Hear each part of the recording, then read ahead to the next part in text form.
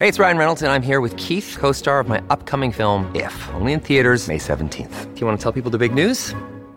All right, I'll do it. Sign up now and you'll get unlimited for $15 a month and 6 months of Paramount Plus Essential Plan on us. MintMobile.com/switch. Upfront payment of $45 equivalent to $15 per month. Unlimited over 40 gigabytes per month. Face lower speeds. Videos at 480p. Active Mint customers by 531.24 get 6 months of Paramount Plus Essential Plan. Auto renews after 6 months. Offer ends May 31st, 2024. Separate Paramount Plus registration required. Terms and conditions apply if rated PG. This is Afternoons with Rob Breckenridge on News Talk 770 Radio, Calgary's breaking news and conversation station. Because the NAFTA negotiations, this just again puts the lie to the idiocy that we heard announced earlier in the week about what the priorities were for the government. Remember, they're talking about gender equity and environmental and labor standards, getting climate change written into the agreement. And what emerges as the number one issue is don't do anything that's going to impact our auto industry. This has been the mystery to me about how it is this government can get away with talking out of both sides of its mouth. On the one hand, waxing eloquent about how vital it is to achieve the Paris targets by 2050, even suggesting they'll be at some point in the near future, and we've even heard them put dates on it, where we're not going to have fossil fuels at all. And then on the other hand, saying, yeah, but don't mess with the auto sector because that is where we get the majority of our votes in Ontario. That is why I think the Liberal message on climate change and global warming has very little resonance with those of us in Alberta, because it seems to me they kind of pick and choose what kind of carbon emissions they value versus those they don't value on the basis of the kind of votes that they're going to get. So anyway, that is just one thing that occurs to me in putting into context Chrystia Freeland's arguments earlier in the week about what she said her priorities were. That was a bit of smoke and mirrors. Now we're beginning to see brass tacks at the table what the real priorities are. So we're going to talk about autos. We're going to talk as well about this really interesting consortium that seems to be forming among our agricultural industries in the U.S., Canada, and Mexico, saying, hey, you know what? Don't break something that's working. Do no harm on this area. So we'll see what that might look like as well as we go through negotiations. Sarah Goldfeder is my guest. She's a fellow with the Canadian Global Affairs Institute and principal with Earnscliffe Strategy Group, and she joins me now. Sarah, thanks so much for being with me. Anytime. Thanks for having me. So talk about autos for a minute, because it's funny, in all of the things that they had put on the table, the U.S. as their priorities, it didn't strike me that they were going to be leading with the auto sector. So tell us why this was day one, the most important issue. So for a while now, Secretary of Commerce Wilbur Ross has made it his mission to increase the amount of, especially U.S. content in North American automobiles, and they've targeted the Rust Belt, throughout the campaign, throughout the initial months. You'll recall the trip to Wisconsin. Well, this is all part of that, the same kind of agricultural / manufacturing base that elected Trump. It's his base in many ways. So I think that's a large part of it is the manufacturing sector, and frankly the unions have been working alongside Secretary Ross to come up with an argument for increased rules of origin numbers for automobiles. So that's the crux of it, and I think there's a number of different ways to manage it. And the auto industry itself is not a huge fan of the stuff that Wilbur Ross has kind of concocted and put into the trade negotiations with Bob Lighthizer and John Melly. And I think you saw some of that come out in the last couple of days. But also, I think there's a large discussion there that if you increase the amount of content with that, or if you increase the number of different pieces that come in from third countries that are not included within that number, and so you have to actually pay tariffs on that on those pieces. That a lot of the automakers are saying at this point you decrease the competitiveness of the North American vehicles versus the Korean and the Japanese vehicles that come into North America. Well, not to be indelicate, because that was what occurred to me. Is this a problem with NAFTA, or is this a problem with American vehicles being less desirable from an energy efficiency point of view than some of the competitors that are being produced by Toyota and Mazda and others? Where is the real problem in the hollowing out of the manufacturing sector on this front? You mean where are the jobs going? Well, I'm just wondering, is Canada really to blame because we have more parts, or is Mexico really to blame? Or is Mexico's to blame. I mean, the blame is being laid on Mexico. But is that true, or should the blame be made on Toyota because they're able to produce a car that more people want to buy? I mean, there's an argument for that, but at the end of the day, what you have seen is that a lot of the large North American automakers have moved a number of jobs out of Canada and the United States, and they have moved into Mexico because it is a lower cost economy to manufacture in. And one of the interesting things that all three groups have talked about, Mexico, Canada, and the United States, is and they haven't used the same language on this, which is important because there's no way a Trump administration would talk about a progressive labor reforms or progressive trade policy, but that's exactly what they are actually talking about, is lifting up Mexican workers so that there's less of a disparity between the costs of having a person work in Mexico versus a person in the United States versus a person working in Canada in a manufacturing plant. And once that field is truly level, then the belief is that more of those jobs will come back into the United States, and that is the U.S. goal at the end of the day. I'm trying to understand if that can be done through a trade agreement. Can you mandate, okay, Mexico, you've got to pay the workers working in an auto parts factory the same as we're paying them in Michigan? Can you? I've never heard of trade language being written that way. Can you even do that? Mandating a minimum wage, probably not. But there are a lot of in NAFTA right now, there's side agreements on labor and environment, and those two side agreements at the moment don't have very strong enforcement mechanisms. And so we can all sit down and agree, yes, we're all going to uphold the same basis of environmental protections when we open up manufacturing plants, when we extract natural resources, et cetera.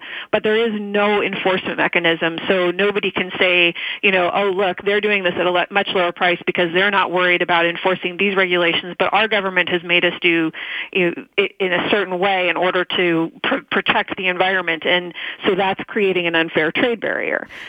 And so these side agreements and it's the same thing on labor, where there's no real mechanism, there's no enforcement mechanism right now that's robust enough for us to say, for the Americans and Canadians to say to a company, well, sure, you've moved those jobs down to Mexico, but do they have the same standards of safety within their factories? Are you paying them a living wage? Are you presenting them with options that would be considered a middle class lifestyle in wherever it is that you're building that, versus what we do here in Southwest Ontario or Michigan or the southeast of the United States. And so those levels of those areas where you can start to level the playing field, that's where those two side agreements are ineffective at the moment. And so all three countries have actually asked for those to be incorporated within the NAFTA agreement so that they could be subject to enforcement. I'm still wondering how that'll work in practice, because a living wage in Mexico is very different than a living wage in a very wealthy country and state that you might have that's producing cars. So there's the pricing of what you pay people is going to be related to the local cost of living. If it's cheaper to buy a house and cheaper to buy food, you're going to be able to have a higher standard of living at a lower wage, which would still put Mexico at an advantage. So I'm still trying to understand how that can work in practice, how those will be equalized in practice. Well, it's not going to be immediate. There's no way it could be immediate. But I think the long-run goal, and if you think back even to the early 90s and you think about where Mexico was at economically when the original deal was negotiated, if you think about, it was a developing economy. It wasn't a developed economy, not like Canada, not like the United States. And so, part of the goal of NAFTA was bringing this country that was our neighbor and the third country on the continent, bringing it up and stabilizing it by creating a economic base that would basically enforce the rule of law, create civil society, and in some ways it was successful, and in some ways there's a long way to go. And so I think this is one of those areas where there's still a lot of work left to do, but the goal would be, in the end of the day, creating a society in Mexico or enforcing a society in Mexico where they have the same level of expectation of having a middle class lifestyle, 2 cars in the driveway, a nice house that protects them from the elements, et cetera, and not thinking about some of the areas where you see some of the manufacturing centers where it's still in a kind of an impoverished area, so there is a depressing of the wages. So you want to create an environment where the wages will actually increase to meet the market economy, and that's how you build a middle class. Do you think, though, in the end, it's sort of funny, I had thought that we would see Mexico and Canada aligning in common areas of interest so that they would work together, ensuring that this three-way partnership worked. This is almost Canada and the U.S. taking the same side against Mexico. And I'm just wondering if Mexico's path to what you're talking about is so far in the future that it's going to preclude a three-way agreement right now, that we might end up with just bilateral agreements coming out of this. I don't think so, because I think they're in so many ways, especially within the agriculture sector. And when you look at what the Trump administration has to do with this agreement, they have to get Congress to buy in. And you look at where the pressure is coming from in Congress to get certain items on the table for this agreement, and it's coming from the agricultural states. And the agricultural states are still in many ways angry that this president walked away from TPP, because that would have been a huge boon to their export economy. And now they're in a position where they've lost market share to other countries in the world on agricultural exports. So it's really important to the agriculture states that this deal not fall apart, and Mexico is part of that deal for them. Mexico is a larger market for their agricultural exports than Canada in many sectors. Is the only agriculture issue that's going to be the sticking point is our supply management? Is everything else, do you see this simpatico between the three countries saying, hey, just don't mess with agriculture, things are working well, but supply management remains a flashpoint? Or is there anything else that we should be watching on that front? I don't know. I mean, I honestly don't know to what extent it gets translated as supply management up here in Canada. But when you talk to Americans about it, it's more access to the market, right? So like the supply management system, I don't think they really care about it that much as long as they get enough of their product into Canada. And so you may see kind of more of a quota, that much like CETA, much like in TPP, and not so much a demand to dismantle the supply management system. I think that's probably not actually going to be part of it. But the other areas that are open are there's a whole raft of issues in wine and beer. There's issues with grain. There's issues with beef and pork. There's issues with corn going south. There's issues with sugar. So there's a number of other commodities that are all going to come into play. So you saw that I was very skeptical of all the progressive values that Chrystia Freeland put on the table earlier this week, saying that those were the priorities for NAFTA. There was a couple that I just don't understand what it is they're trying to get at, and I wonder if you might be able to give us some context if it's becoming more clear. She put gender equity on the table. I don't know what it is that she would be looking for in a trade agreement to be able to meet that target and have that checked off the list. What kind of things are you seeing just in these couple of days? Is there any indication of what it is that means? I haven't actually seen anything, but what I can suppose is that they're talking about something much like, and I can't remember the name of it, but there's an analysis, like a gender-based analysis piece that they used for their budget that they might try to incorporate that into an agreement. I don't see Mexico particularly wanting that.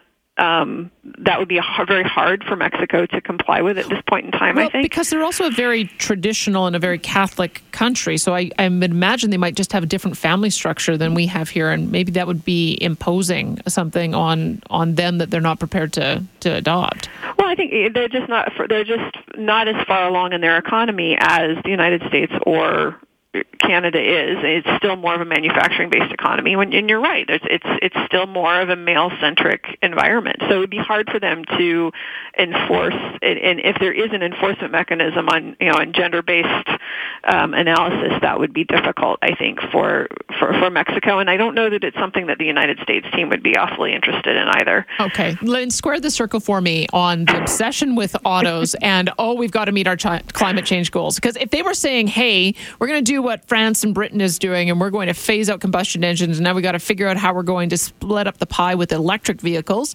Maybe I could see that being consistent, but electric vehicles have a whole lot fewer parts, and it seems like it's the auto parts that are the issue here. And I'm just wondering if that's just posturing, and they're kind of throwing it out the window when it comes down to the meat and potatoes of negotiation. Well, and I think the other thing you have is you have three economies that are all heavily reliant on natural resources and extractive industries, right? I mean, Canada is, the United States is, Mexico is, and so you're not going to.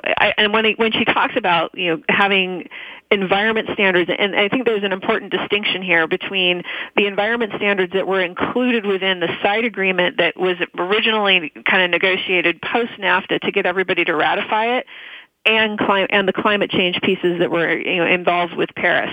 If you separate out the first part and you talk about environmental standards, you start talking about regulations that make it more important to ensure that you have a clean water supply and that you're not adding toxins into the subsoil or into the ground when you're actually manufacturing, and that you're not using certain chemicals when that may leach into the groundwater when you're engaged in agriculture. And so if you're talking about that kind of environmental protection and those regulations, there's an argument to be made that those regulations are more stringent in Canada and the U.S. than they are in Mexico, and even in some ways in Canada than they are in the United States. And so if you're talking about aligning regulations that protect the environment within particular sectors, that is something that I think very much will be on the table. All right. Any other things that have come out in these first couple of days that we should be aware of?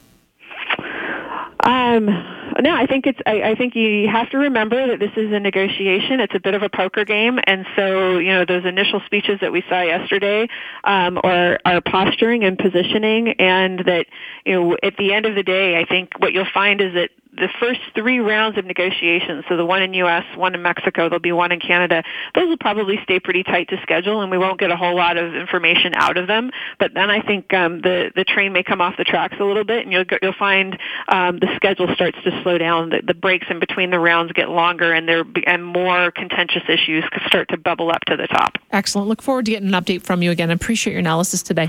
No problem. Thank you. You got it. That's Sarah Goldfeder, who is fellow with the Canadian Global Affairs Institute, principal at Earnscliffe Strategy Group. Afternoons with Rob Breckenridge, starting at 12:30 on News Talk 770 Calgary.